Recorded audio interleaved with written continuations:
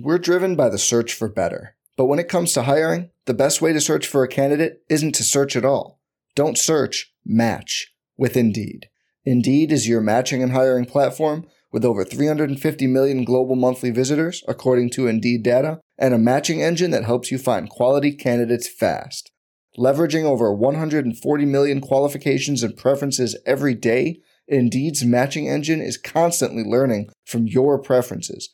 Join more than 3.5 million businesses worldwide that use Indeed to hire great talent fast. And listeners of this show will get a $75 sponsored job credit to get your jobs more visibility at Indeed.com/Blue Wire. Just go to Indeed.com/Blue Wire right now and support our show by saying you heard about Indeed on this podcast. Indeed.com/Blue Wire. Terms and conditions apply. Need to hire? You need Indeed.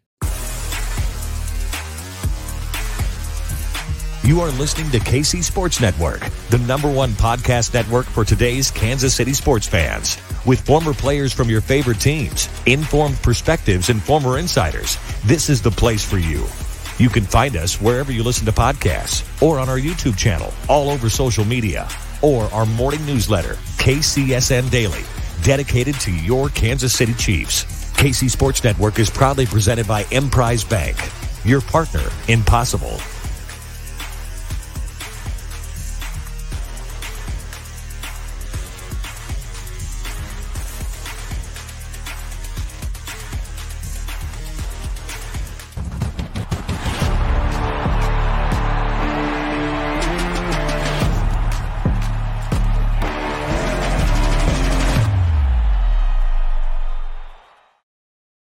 Ooh, it's so good to hear that intro music again, isn't it? What is up, Chiefs Kingdom? Welcome into the first edition of the 2022-2023 KCSN live post-game show presented by the Kingdom Bar and Grill. Now, we're not at the Kingdom Bar and Grill right now.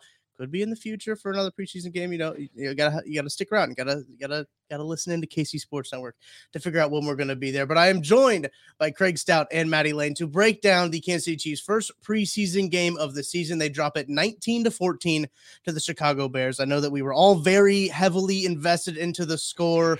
If you were keeping track at home, I believe DraftKings had a -3.5 line for the Bears on this. So.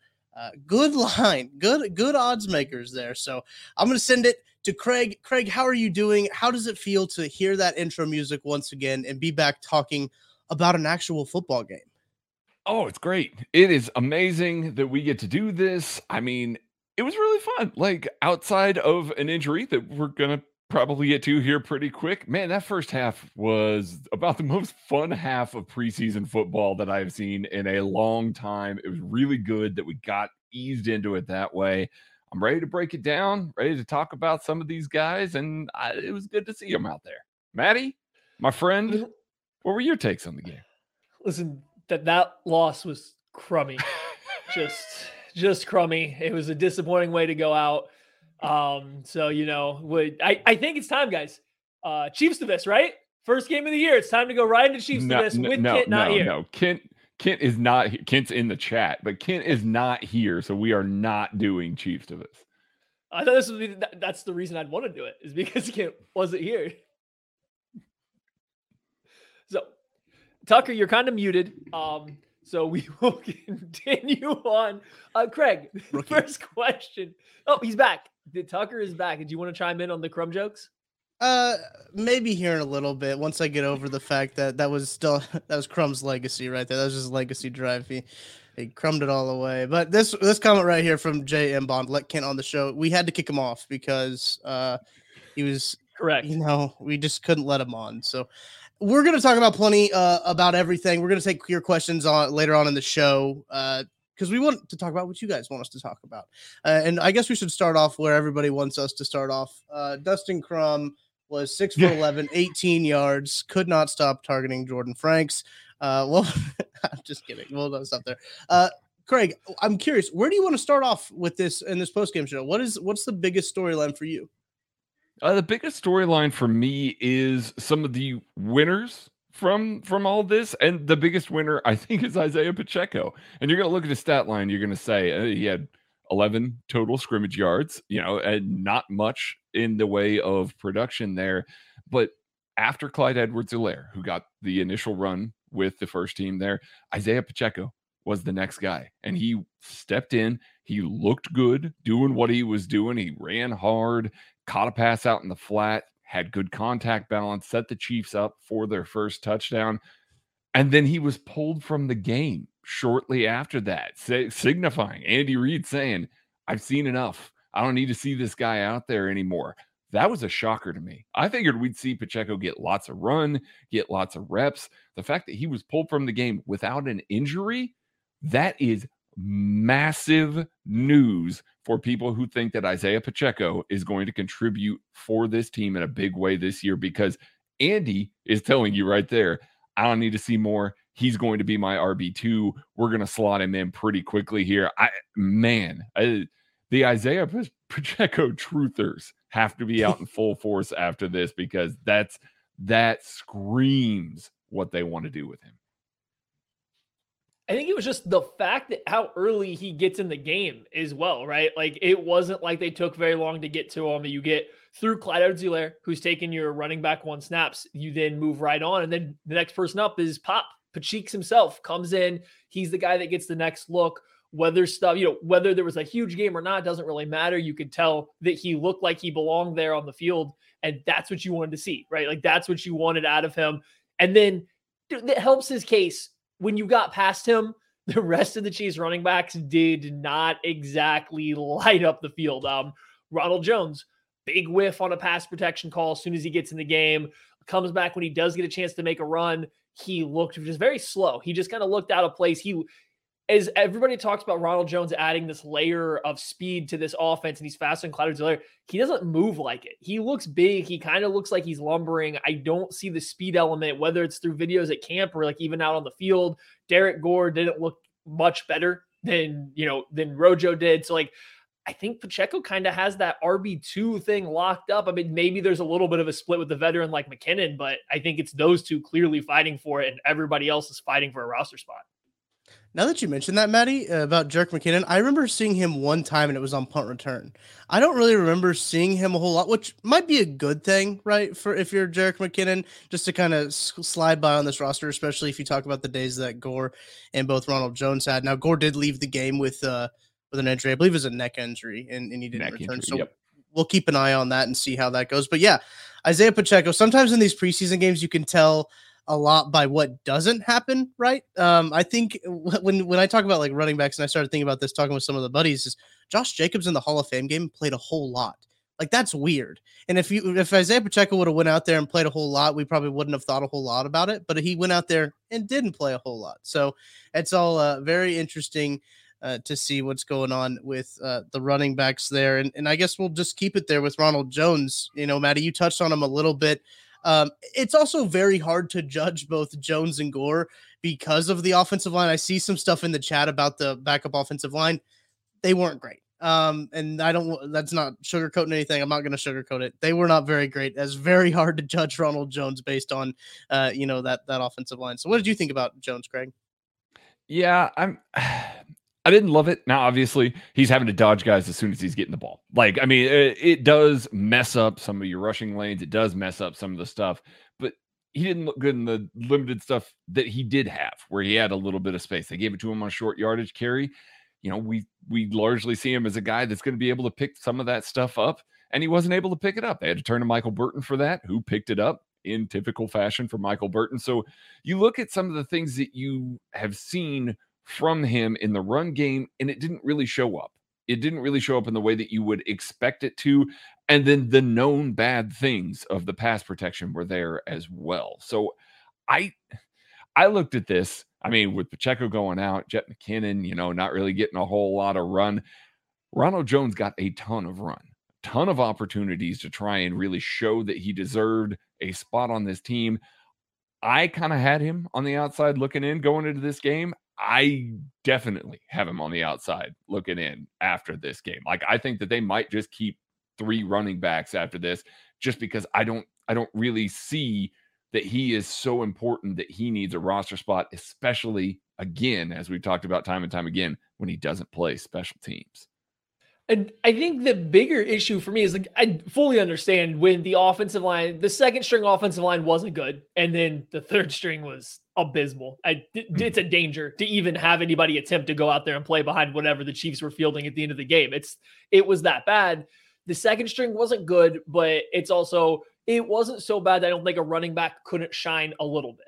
So if Ronald Jones, if Derek Gore were that guy, they were going to be that dude, I think you would have seen them flash a little bit more. And for Ronald Jones specifically, my issue is more of just how he looks moving on the football field. He looks big. He looks a lot bigger than I think everybody pictures Ronald Jones in their mind when you think of him at USC. But then when you watch him move, it's very plodding. Everything he does is kind of a buildup. So yeah, maybe he's still fast, but he needs a little bit of a runway to build it up. He needs to come from a deep, half traditional single back set and really get going downhill to get some momentum. And that's not always what the Chiefs are going to do. So when he's getting some of these handoffs working off of a counter, or he's getting some of these handoffs working out of the gun, he looks very stiff and very slow trying to get to the line of scrimmage. And I just don't think that that's the kind of running back the Chiefs are going to be after. So his fit with the Chiefs would be so niche that I don't really see the reason to keep him around when, as we've seen, Michael Burton is just as available and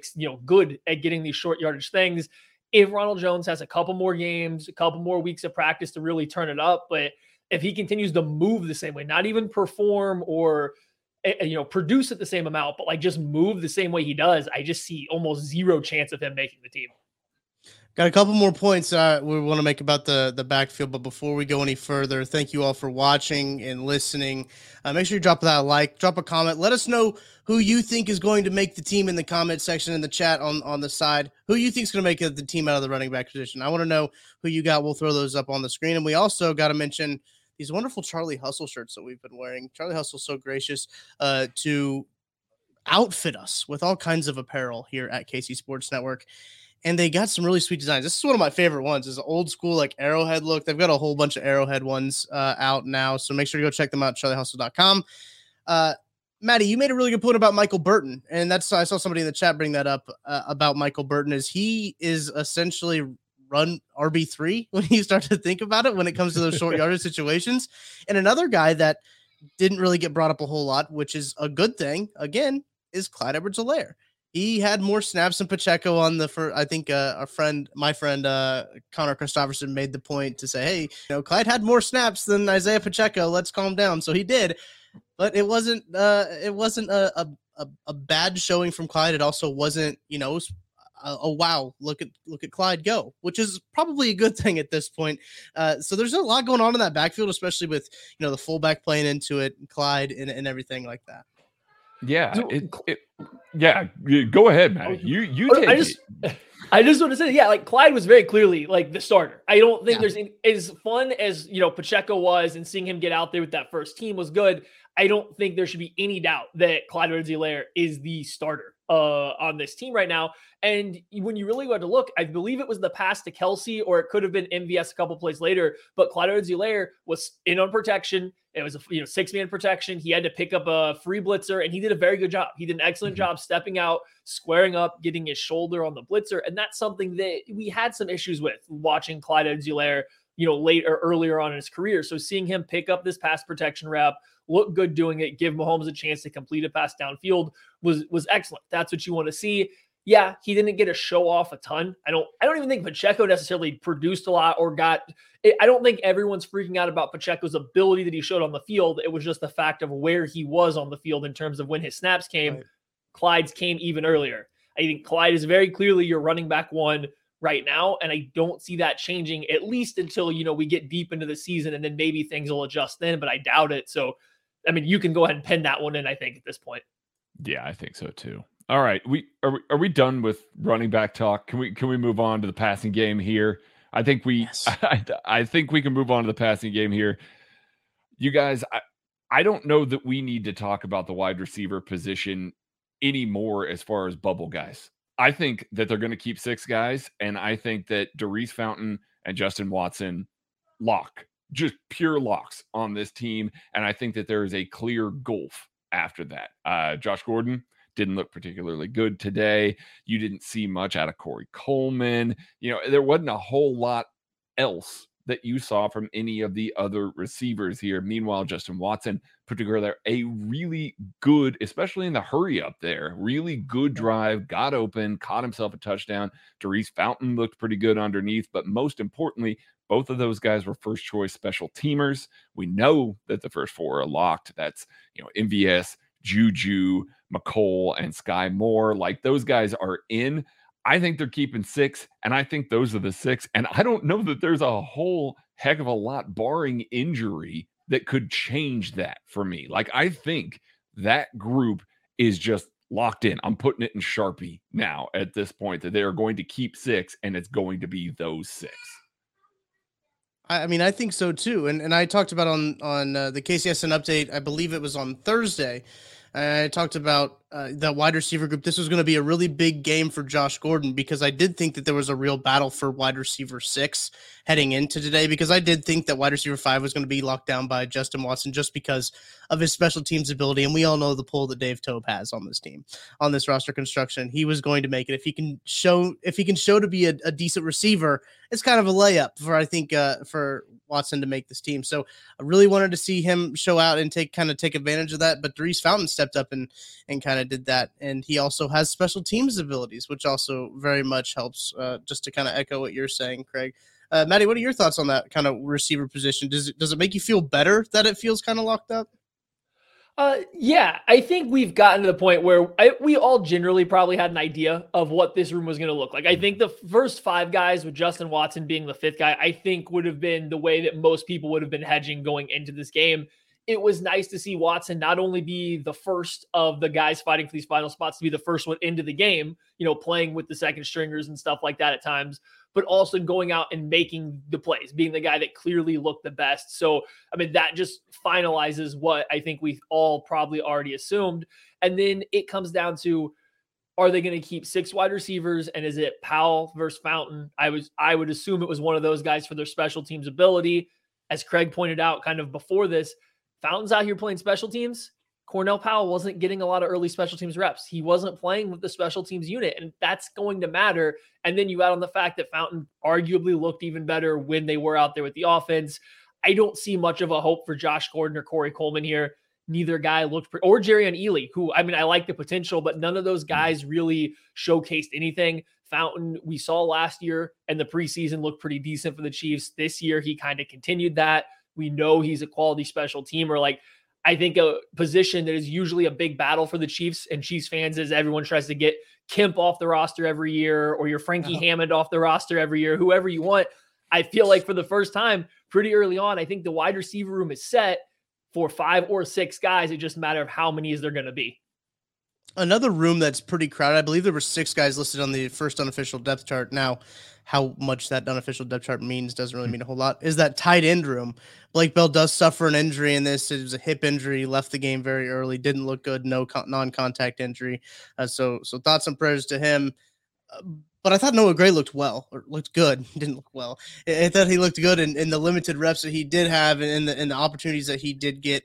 He was catching passes, blocking well. I think that should be mentioned, because he did kind of have the same trajectory, right? I talked about this on the same KCSN update of Jody Fortson kind of started camp up really high, and just being injured. His first practice was on Friday or on Thursday. So he's finally getting back. He didn't even play in this game, and Noah Gray kind of seized his opportunity, and Noah Gray continues to seize those opportunities going forward. So that's exciting to see from Noah Gray. And I want to see Jody Fortson get back. And if you can go with your tight end room, if it's Travis Kelce, Noah Gray, and Jody Fortson, I think that's pretty exciting. I think it is too. We all threw Blake Bell in there because Andy Reid throws Blake Bell in there. Like, he is clearly the Chiefs' best blocking tight end, and they like to feature him. He had a really nice, the touchdown catch was really nice, selling the block and then peeling off into the flat. We've seen him do that before. It's obviously a part of his game that really plays well with what he does. So hopefully it's nothing serious. But if it is, then yeah, I think those are your 3. I don't know that we've seen enough. That might be a move that you see the Chiefs add a guy after cutdowns. If Blake Bell's not there, they clearly prioritize that blocking ability. But Jody Fortson has shown a little bit of that in the past. we'll see over the next couple of weeks here. I think we'll see more Fortson, especially if Bell can't play. We're going to see a lot more Fortson to try and see if he can kind of pick up some of those spots that Blake Bell has been, best at there. So the real question is, if Blake Bell's hurt, who's taking quarterback sneaks? Is it Noah Gray? Are they going to line him up under there? Do they trust him to do that? I mean, I don't know. Maddie, how did you feel about Noah Gray today? Yeah, I mean, he was good. He stepped in. Now, the thing with Noah Gray when he stepped in, though, he got to step in a little bit more into the quote-unquote Travis Kelce style tight end role, where they're not shoving him in line, they're not asking him to be Blake Bell when he's out there, which is fine. You shouldn't. And in that role, he was fine. And I think that was the hope when you drafted, Noah Gray, was that he can be this backup to Travis Kelce, not necessarily this complimentary tight end to play with him. So I do think he looked good in that role. It was nice to see him do that. The issue that's going to come up is if Blake Bell is going to miss any significant time, for the beginning of the year, how do you fix that if you're the Chiefs? What do you do? Because Jody Fortson right now is not healthy enough to play. Noah Gray, Travis Kelce, or Jody Fortson, like none of them you want to put into the Blake Bell role. The Chiefs, I like their tight end room. It's a good tight end room, but that's three guys, and I don't think any of them particularly fit what Blake Bell does as an inline blocker, as a guy that you want to bring in as you're going to take on a defensive end, as your guy to double team, and then climb up to the second level as a blocker. So how do they go ahead and handle that? Is it just going to be Kelce because he did it earlier in his career? Are they going to see if Jody Fortson's extra size is going to allow him to do that? I'm intrigued. I don't think that's where Noah Gray will thrive, so I hope they don't make him do it. Keep him to be as far off the line of scrimmage as you possibly can, because that's where he clearly looks the best. Yeah, and before we get to the defensive side of the ball, yes, we're going to talk about the defense because Kent's not here, so we can do that. Yes. Thank you, everyone, for watching, and make sure you'll drop a like and subscribe. Let us know what your offensive impressions were from this game in the chat. We'll throw some up there if you guys have good ones, right? I'm not going to put bad impressions on there. Put your good impressions of the offense. So, Craig, let's talk about this defense. I'm hijacking this. We've gone 21 minutes, and we haven't talked about the biggest storyline from this game. That's the future of football. Justin Reed, a real football player, stepping in and taking a specialist. Pacheco said he's coming to take a grown man's job. No, Justin Reed is coming to take all of these specialist jobs. You want to just come out here and kick a football? Learn to play a real position if you want to stick in this league, says Justin Reed. Listen, I love it. There is a conversation that's going to air on KC Sports Network. It's with Dick Vermeil. Okay, I will say that. I'll put it out right now. Beyond the Game. Dick Vermeil was on Beyond the Game. That'll air on Monday. You can hear him talk about how he wanted to cut Kendall Gammon because he only did one thing. He wanted somebody on the team to do multiple things. Right. Listen. It's an old school mentality, but I'm here for it. I'm here for that old school mentality. All right. We're moving on to the actual defensive takes here, although I loved it. I absolutely love Justin Reed kicking that field goal. I think we got to start with the defensive line. Defensive line looked good against that Bears offensive line. Now, that offensive line for the Bears is bad. It is. Like, we'll be real. It is bad. But Chris Jones looked really good against that offensive line. Frank Clark looked a lot more explosive. He was definitely moving better, closing ground a lot better on a guy like Justin Fields. And then George Karlaftis really popped. My goodness. Karlaftis is who I kind of really want to focus on here. Got some run deep into the second quarter, got himself a sack, was able to really work hard, set a pretty good edge against those guys, was kind of a little bit of a freight train against the run, just kind of running into the tackle and just kind of hoping to set the edge there. But I really like the effort. I really like the little bit of flexibility that we saw for him on the sack. He's cutting inside the tackle, and he's able to dip under, pivot all the way around, and chase Justin Fields down, or not Justin Fields. It was Trevor Siemian down from behind. That was good. That was really, really, really good to watch him work and see positive signs. That was one of the guys we talked about earlier this week. If he looks dominant against a second team offensive line, you have to get excited. I think you can be excited, really excited about George Karlaftis because of the work that he put in. He really made a little bit of a statement there. I think he's going to be a big factor on this defensive line all year long. And to see Frank Clark and Chris Jones look as good as they did as well, along with Turk Wharton, Colin Saunders, Carlos Dunlap. We saw positive things out of all of those guys. So with all of that there, George Karlaftis may be that final piece to kind of help round out some of that pass rush. I'm getting a little bit more excited about this defensive line now, Maddie. Karlaftis was great. I think that's the guy I think we got to focus on, at least to start with this defense. The top, units there is, yeah, a lot of what he did was still very similar to things he did at Purdue, where he's essentially just running chest to chest with an offensive tackle and saying, I'm more explosive, powerful, and I'm going to work harder than you. So it's just essentially overwhelms them. And that's what he was doing, especially against when he was seeing some reps against a little bit of reps against the first stringer. It wasn't this technical masterpiece. It wasn't a display of elite athleticism. It was essentially, I'm going to be kind of tougher and stronger than you, and I'm going to try to overwhelm you. And it was working. Like, he was a problem with the way he was just coming out there like a bowling ball into the offensive tackle. And then I think you saw it. As soon as it switched over to that second unit for the Chicago Bears, he became nearly unblockable. And then that's where we get that sack, where he does a really good job of, getting the push pull with the inside swim move on the tackle that he knocked off balance. Like, that move looked really good. It's just to set that up, it was just nonstop energy, nonstop momentum and strength. And that's the route for him to win at the NFL. And while you're trying to scout a player coming out of college, I don't know if you can rely on that to always translate to the next level. It looks like for Karlaftis, though, that is clearly a path that he can take to have an impact. And you like to see that early on. He's only going to get better, technically speaking. He's probably going to get better in terms of his movement skills at the NFL level, but bringing that ability to just physically overwhelm somebody with nonstop movement, effort, and strength, like, that doesn't disappear. So it was really good to see that work, at least early on in a preseason game, and then give, like Craig said, you're now getting this guy to pair with Chris Jones across from Frank Clark, that if you are going to send all your attention their way and he's lined up against your weak link, he's going to make you pay. We're driven by the search for better. But when it comes to hiring, the best way to search for a candidate isn't to search at all. Don't search, match with Indeed. Indeed is your matching and hiring platform with over 350 million global monthly visitors, according to Indeed data, and a matching engine that helps you find quality candidates fast. Leveraging over 140 million qualifications and preferences every day, Indeed's matching engine is constantly learning from your preferences.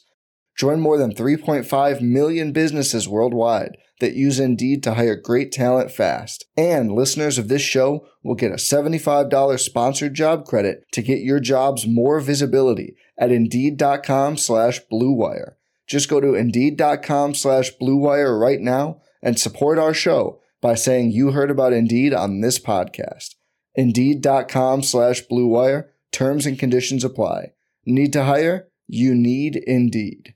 Yeah, it was very exciting to watch him do his thing, right? Maddie, when we hopped on before this, I was like, because you said, I'm going to watch George's sack a couple more times before the show starts. And I was like, he is freshman George right there is what it was. It was freshman George. It looked real good.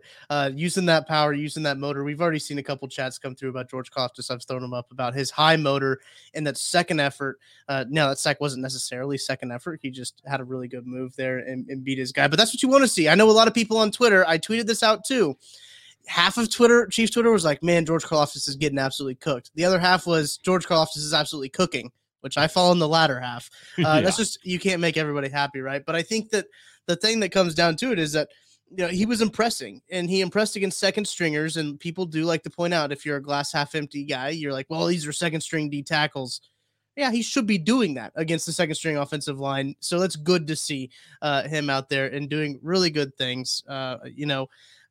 I really thought Chris Jones played really well, but that's not a surprise, right? That's what Chris Jones does. He worked the bad offensive line. Yeah. He did what he was supposed to do. That's a lot. Okay, this is a lot of like preseason. Do the things you're supposed to do, and then you're gonna be all right. Clyde did that. We talked about on the offensive side of the ball. A lot of those guys on offense did what they were supposed to do. Guys on defense took care of business too. Willie Gay, I know Maddie will talk about his one run fit that he had was very good. But see, we didn't get. It was a very good run fit. There's just a lot of good things I think you can take from the front seven of this Chiefs defense. Yeah, I think so too. Like, yeah, we'll back up to the linebackers there. Willie looks active. Willie looks Mhm. explosive. Willie looks good. You can tell that man really wanted to hit. He came out, ready to fill downhill. Nick Bolton looked good, filling some of the interior gaps, forcing the running back to keep bouncing outside. There was a lot of good to be seen, not just in the first teamers there, but I like some of the stuff that we saw with some of the second teamers there. I think that Darius Harris had a very good game. And I think that you might be able to kind of push him towards that linebacker 5 spot right now. I think Leo Chanel there's a lot of positive indicators there. He doesn't look good in coverage, certainly doesn't. There was a lot of exposing there, but my goodness, his run fits are fantastic. Fullbacks will fear that man coming through the coming through the middle of the offensive line there. He's scary to have to meet up with, and that's what we've seen on tape in college. So to see it translate to the pros is good. But I think the thing that matters the most, and I know that people were pointing out, Leo Chanel's playing deep into the fourth quarter. What's that mean for him and all that? They were trying him out with the green dot. They were giving him the chance to play Mike. He got to play Sam earlier on, got to play where he's probably going to play this season, that Sam linebacker role. They moved him to Mike at the end of the game because they wanted to get a feel for what it's going to be like to call plays. They want somebody that they can trust to do that, and they obviously feel like he can do that. That's a big positive thing for him as well, kind of like how we talked about Pacheco being pulled from the game early. Him getting those opportunities to be the Mike and be the green dot as a rookie, like we saw with Nick Bolton last year, is an extremely positive thing, regardless of how he played in that position. It's an extremely positive thing that they're trusting him to do that already, Maddie. Yeah, it was. And it's the thing with Leo Chanel is he was looking, I don't want to say like great, but he was looking like he belonged when he was playing at Sam. Like he looked like he belonged out there. Yeah, he looked like a rookie, but he was a violent downhill run stuffing linebacker, just like we all kind of were expecting from him. And he very much looked like he fit in that role. It didn't look like the game was too fast. It didn't look like it was too physical. He looked like he was fitting in. Yeah, there's struggles in space. Yeah, there's struggles in coverage. That's kind of to be expected. So he did exactly what he was supposed to. But the next step, and I think we saw this with Nick Bolton last year when Anthony Hitchens was out, and I'm not comparing them to as players, but when Nick Bolton was playing as the Mike, when he had the green dot and he was playing at the Mike, there was a different level of decisiveness. And he almost seemed like he was seeing things a little bit clearer. It almost looked like Chanel, that was kind of happening for him too. When he was the one calling out the plays, he obviously knows the play he's calling, maybe even a little bit better than when he's hearing it from someone else. It was almost like he was playing even a little bit faster than he was when he was playing Sam. And again, not that he was bad. Maybe part of that was playing against backups, but he just looked good. So now all of a sudden you have a guy that is carving out not only a potential starting role, but he can be your backup at another position. Because to my knowledge, none of the other younger linebackers that you think are going to be around for a while are getting those opportunities.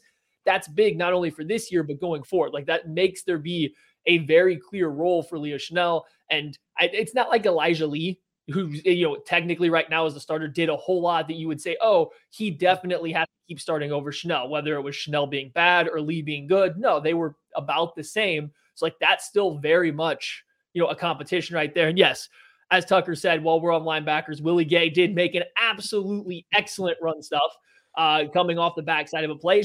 It's good to see. Sometimes Willie Gay makes great run fits. Other times he makes really bad run fits. It's a mixed bag. So you hope he cleans that up this year to stay on the field a little bit more often. It was nice to see him do that in this game. It got me excited. And then I believe we did have a comment from some JMB Band or Bond from Twitter or from Twitch, the Twitch as BJ calls it, said that Willie is the most fun guy to watch on and off the field. True. There is nobody more excited than him on the sideline. Nobody. I made a note of this in the KCSN update on Friday of that. It seems like he's kind of taken on that vocal leader role ever since, Tyron left, and even on social media, he's been a little bit more vocally active, and you can hear him when I'm out at camp. You can hear Willie, Willie and Frank and Chris are always the guys all chirping and everything like that. So it's good to see him kind of embrace that role. And I'm excited to see how he kind of works into that role. And another question I was going to ask you guys about the linebackers was Elijah Lee, Jermaine Carter as well. I know that some people I saw on Twitter were a little upset that Carter was getting the reps before Leo Chanel was. listen, it's all right. It's week one. It's preseason week one. So what did you guys think? I know, Maddie, you touched on Elijah Lee a little bit. Craig, what were your thoughts on Elijah Lee? I thought he was fine. Like Maddie said, he was fine. There was a little bit of an issue with him getting, passing guys off to the deep safety, passing to Brian Cook on a big play that was there. But that was kind of everybody with the second and third team safeties. There was a lot of issues passing from that apex role that he was playing in that different or in that coverage look. But other than that, I think he looked fine. He stacked a couple of offensive line. He got blown off the line a couple of times. He looked like he moved with purpose. He saw the game well. So that's good. Jermaine Carter also looked fine. I think every time that people see him, I think when the Chiefs first added him this year, there was a lot of talk about, he's a smaller guy. Maybe he's going to be in the dime. Maybe that's going to be the case. He's definitely bulked up. Definitely put some mass on him so that he can try and play. Big and sluggish to me. Yeah. So and this isn't fair because you're comparing these guys to Willie Gay and Leo Chanel, who are very athletic. But Super watching athletic.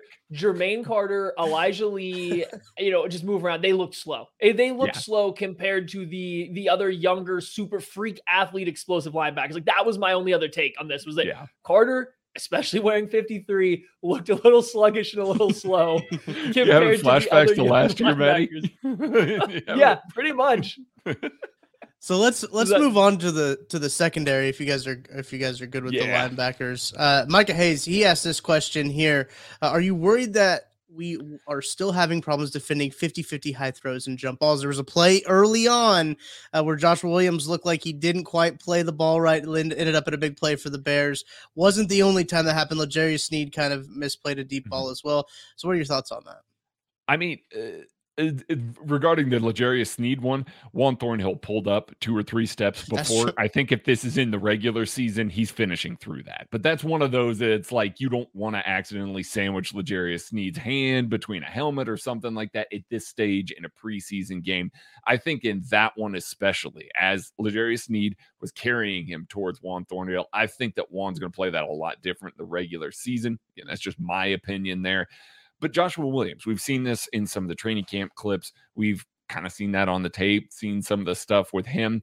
He has a little trouble finding the ball, kind of a la early in his career, Charvarius Ward, struggling to find the ball a little bit. He's in good position. He's a long guy that's very difficult to throw over. He was in great position on that. It was a hell of a catch that the receiver had to make, basically out of bounds that he had to haul that ball in. But that being said, Joshua Williams is looking at the ball, looking for the ball, and he's unable to get his hand on it. And you want to see that progress. Again, this is a D2 rookie coming into his first real NFL live action here. I thought that he looked pretty good filling. I thought that he looked pretty good pressing. And I thought that he looked pretty good staying in the hip pocket of most of the Bears receivers. Not a murderer's row of receivers there, but you do want to see him play the ball a little bit better. So yeah, the 50-50 stuff. Yeah, you hope that improves as he, kind of goes through that. We've seen Trent McDuffie improve in training camp. Wasn't really targeted. We didn't really get a good look at Trent McDuffie because Justin Fields didn't want to throw his way. So, Joshua Williams, Jalen Watson a little bit. We saw some instances where they didn't play the ball particularly well in some of those spots. Watson had a great PBU, but I do think that there is going to be a little bit of growing pains there. But that being said, if you are forcing receivers to come up with those kinds of passes, that is a better situation, even though you're hoping that they can learn and grow from that. That's obviously part of playing defensive back. That's a better situation than guys running free and guys running open like we saw with some other reps. I think this is something you've clearly seen, whether it's offensively or defensively or a combination of both, the Chiefs work on during training camp. There's been a lot more sideline throws that have been jump balls for whether that's Mahomes or whoever the quarterback is getting used to throwing them, whether that's for the receivers getting used to catching them or the defense having to defend something that has given them some issues in the past. Like they've clearly been working on this. So yes, it's definitely still an issue. But the thing now is, these are all new guys. Like the only holdover from last year was L'Jarius Sneed, and now he was one of the guys that maybe, I don't even want to say misplayed a ball. He just didn't make the right particular play on it.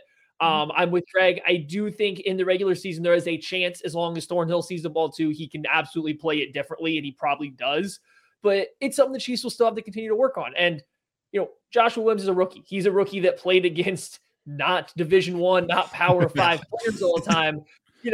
You can tell at times he's playing from behind. He's trying to catch up. He's trying to just stay in position, and that's making him late to play the ball because he's still working on and thinking about playing in the right position and catching up with these better athletes. So it's all there. I think it will get better as the year goes on. It's something I think we have seen emphasis on this camp period. So I like that.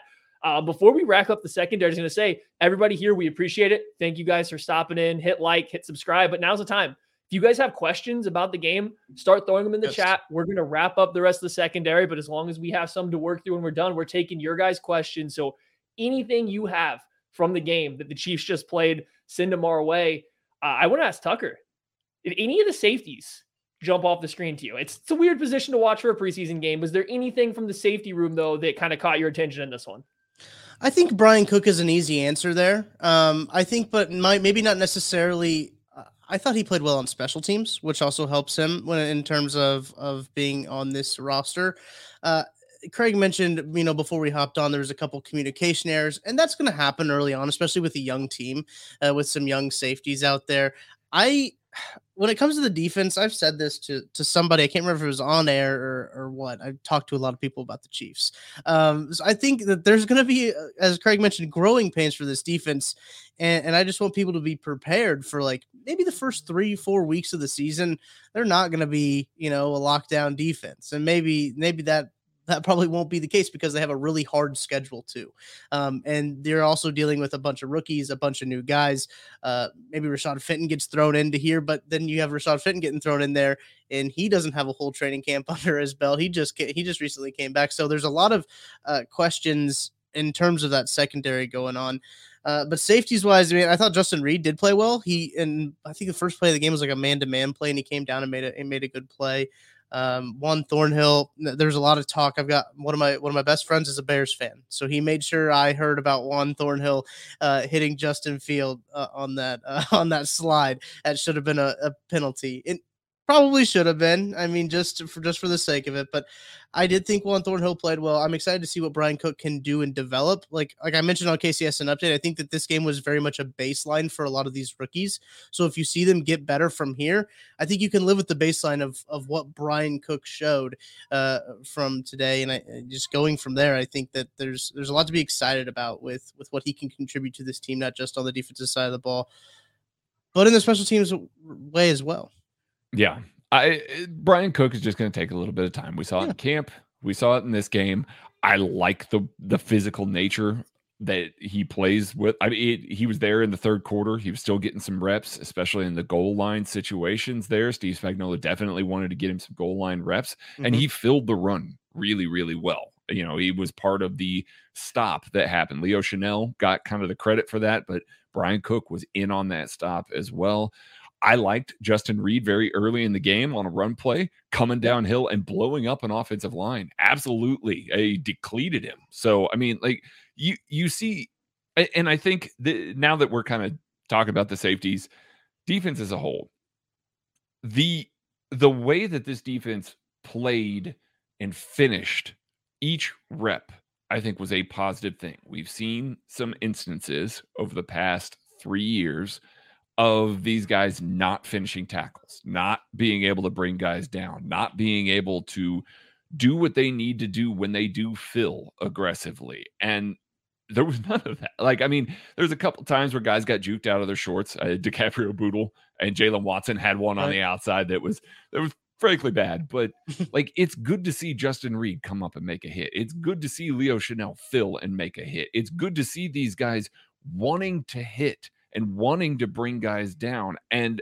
it's such a positive thing. It jumps off the screen immediately, whether it's defense, whether it's special teams, whatever. It just jumps off the screen immediately. It's like this team is playing with a different physicality. Now, there's still going to be mistakes. There's still going to be errors and things like that. But it makes you wonder, just preseason week 1 and everything like that. But it makes you wonder if that physicality, that ability to bring guys down a little more, we're going to see more third and longs like we saw in the first drive. Chris Jones able to get a sack because people stepped up, people hit well, people wrapped up, brought guys down.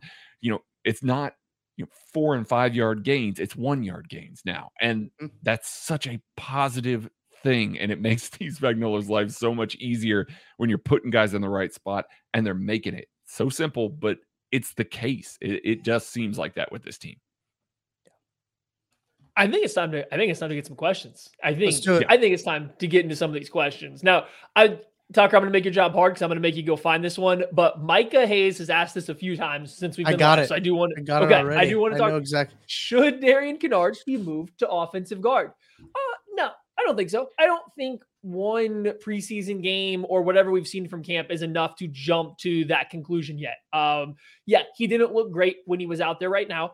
But he didn't look he was not the worst offensive lineman in there at the end of the game. He wasn't the worst offensive lineman in there playing for the Chiefs in the second half. So, you got to give it some time. It's not like the Chiefs have significant better options at offensive tackle. It's not like Garen Christian it's not even like Andrew Wiley was playing great. I don't even think with the starters. It's not like Garen Christian or Roderick Johnson were lighting it up when they were in the game either, right? So I think Darian Kennard's fine to stick at tackle now. If you have to make him transition to offensive guard later on, sure. Have at it then if you get a year or two down the road. But I don't think there's a reason to move a guy now just in case you end up never needing him at guard and there's a chance he could play tackle in the future. Yeah. What round was he picked in? Was he 7th? 6th? 5th. I was close. I knew I was just going to work myself back. I knew it was a day 3 pick, but I think that's really interesting too when you talk about a Kennard. If you move him into guard, you're putting him at a position that has a couple of pretty established guys already at guard. So if you're looking for a future with him at guard, it's going to be a while before he would see the field. Now, I don't think he's going to see the field very much this year, barring injury, but I think that you almost put him in a worse position if you do move him into guard positional wise. And Andy's going to play the 5 best guys wherever they can play. Andy likes that versatility. Both Heck and Reed like the versatility on the offensive front. So I think that is really, really interesting with where you play him at. I mean, I think he's a tackle. I think he'll be good there long term. This is preseason week 1. But before we get on to the next question, AJ says he's a big fan and we're great. So I appreciate that, AJ. Thank you very much. Thank you for watching. This one's from Jeremy Green. Why can't CEH get those 1 to get first down carries? I think this is like the short yardage short. Yeah, stuff. Short yardage carries. Yeah. It's interesting. They don't seem to trust the running backs to get those looks. I thought Clyde looked fine. I think that generally he does a good job of keeping his legs moving, keeping his head down. He's obviously hard to see in some of those scenarios, but he's not a guy that's going to run through a ton of trees. If you got a whole bunch of 300-pounders in that situation, he's just not a guy that is going to be able to. It's not his physical makeup. He does stay on his feet well in open space. That's not his forte. So I think that that's part of it. I think that's part of the reason why all of us looked at Ronald Jones and went, I can see an avenue in some of those scenarios where they might want a guy that can play a little more behind his pads and run through some of that stuff. But obviously not the case. He got that rep. Not the case. So Michael Burton just kind of ends up being your best guy. I mean, if you know the run's coming anyway, if you're expecting Clyde Edwards-Helaire to line up behind a fullback and get the run anyway, why not just give it to the fullback that you know is going to get the 1 yard every single time? I'm fine with it. It makes sense. You can play off of it a little bit more and kind of maybe get Clyde on a pitch or something like that. There's ways to get that into space, but at this point, I just think that Burton's such a solid short yardage situational back that you just lean on that at this point. Yeah, the Chiefs' run game is just, it's interesting because when you watch them, even if it is a 3rd and 3 or a 2nd and 3 and they try to run for a first down, it doesn't just go very well when they do their runs. And it doesn't matter what they do, it just doesn't seem to go well. Creed Humphrey seems late like to pick up a block. Trey Smith gets beat. Orlando Brown doesn't close down block fast enough and a guy slips through. It doesn't matter who it is. Just somebody who's a good player just happens to just miss a block every time. And I don't know if it's being slightly elongated, if it's guys that probably aren't the best moving laterally to make these blocks, being asked to move laterally for some of the zone running stuff. I'm not sure what it is, but it's been that way, since last year and this year. But then when all of a sudden you want to go with this fullback trap or ice or whatever you want to call it, and everyone's quite literally just shooting off the line of scrimmage straight ahead to whoever's there, it's money. It works every single time. And what they ran it, I believe it was like 12 or something times last year. I want to say on like 10 of them, they got more than what they needed for the first down because it was just blocked really well. It's strange to me that they can't just run the same blocking scheme, but run it through a halfback run to pick up the same amount of yards. I don't get why they just simply can't do it. If it's the offset nature and the way the trap is working, if it's that Burton is just lined up so close to Trey Smith, blowing somebody off the line of scrimmage that they run it behind him and it works every time. I don't know, but it guaranteedly works. And I'm using this word again, a made up word. It guaranteedly is going to work every single time. Don't stop. Like, we don't need the halfback. You don't need Pacheco, Ronald Jones, Clyde to do it. Just let Burton do it. Let him make his money. He's getting paid for that right there. Yeah. He's on the roster. No, I can't wait to see the Andy Reid trick play off of the fullback dive fake, though. Like, I would run that on Madden all the time after you set that up a few times. So I think that's really what we're cooking towards right here. I like this question right here. This is from Longmorn16. Is Lonnie Johnson headed for a fight for a roster spot? Yeah. I think so. And the fight might be over already for all we know. Not seeing Lonnie Johnson until the late third, early fourth quarter behind all of these rookies. We know that Spags takes a while to get rookies integrated into his scheme. It's not something that he loves to do, especially in the secondary. And the fact that Lonnie Johnson is not getting reps over Jalen Watson, Nazeeh Johnson, Joshua Williams, we know because he's running with the ones, DiCaprio Bootle, like all of these guys were getting reps before Lonnie Johnson. That doesn't really bode well for him. I don't think that's a positive indicator for him. We talked about Leo Chanel playing in the fourth quarter. There was a reason why he's playing in the fourth quarter, a very specific targeted reason. I didn't see one for Lonnie Johnson, and I think that's bad news for him, Maddie. I think so. I think there was a little bit of hope that when he kicked over here to Kansas City, it would come back. You'd get that early NFL career, Lonnie Johnson. There was a little bit of hype. There was a little bit of promise, and it just doesn't seem like it's taken hold. And the weird thing is when you watch this game or you see clips at training camp, he never just looks bad. He doesn't look bad. It's just he never particularly looks good either. He's going to give up, maybe he'll get targeted in practice. Maybe he'll get targeted 3 times, give up 2 catches, not for a ton of yards, but he's also not making any plays on the ball. It's just weird. He just seems there. He seems like a Jag of all Jags right now at the cornerback position. And when you're in the Chiefs' shoes where you have invested so much in that position lately with so many young guys that maybe are less consistent, but are flashing the ability to be really good to go along with when they're losing, it's going to make it really hard, I think, for Lonnie Johnson, who is pretty much an outside press corner only in this system, to get that roster spot over a guy like Joshua Williams, who's shown some promise, or Rashad Fenton, who's coming back and has been in the system. If he's making the team, who's he booting off, Tucker? Oh, it's a crowded room, guys. Yeah, I know. He's right? Gotta boot. If he's going to make it, who has to not make it? Which outside corner is not going to make it? I assume you're looking at Fenton, Joshua Williams. It's got to be Fenton or Joshua Williams, I think, are the ones that have to not make it. Yeah. Yeah. Unless the only other way is if they start feeling okay with somebody besides Bootle being your second team nickel, and then maybe he can be the guy to go for Lonnie Johnson. But I don't know who that's going to be because it's been Bootle every single time so far. Right. And I think I was just looking at the depth chart. I know it's unofficial and nothing really matters from that, but it's still something to look at and give me a reference point. I just don't know if he's proven that he can outplay those guys in front of him. I don't think he's making it personally. So which kind of stinks because you traded for that dude. And then you traded a nothing asset for that dude for what it's worth. But that's fair. But yeah, it's gonna come down to the same thing with Ronald Jones. You signed that dude in free agency. Now only half of his money's guaranteed, but still, That still stinks. Let's see. I had a question here. I lost it. Oh, yeah, here we go. The Iowa State fans want to know, Maddie. They want to know, Missouri Avenue, thoughts on Mike Rose after game 1. This question has been asked more than once. Fine.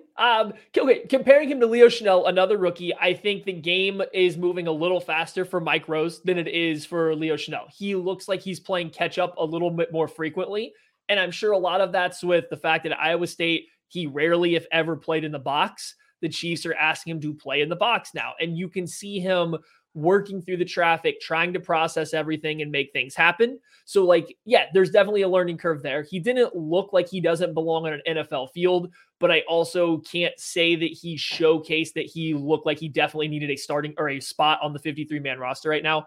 What he does have going for him though, if he's dropping in zone, he's a very good zone dropper. Like when he's dropping into zone, he's good. He has good eyes. He has a good understanding of space. He knows how to make a play on the ball. I think you could see that even in his preseason game. So he's going to have to be a standout on special teams, which I don't recall seeing him, or at least he didn't make a play on special teams in this one.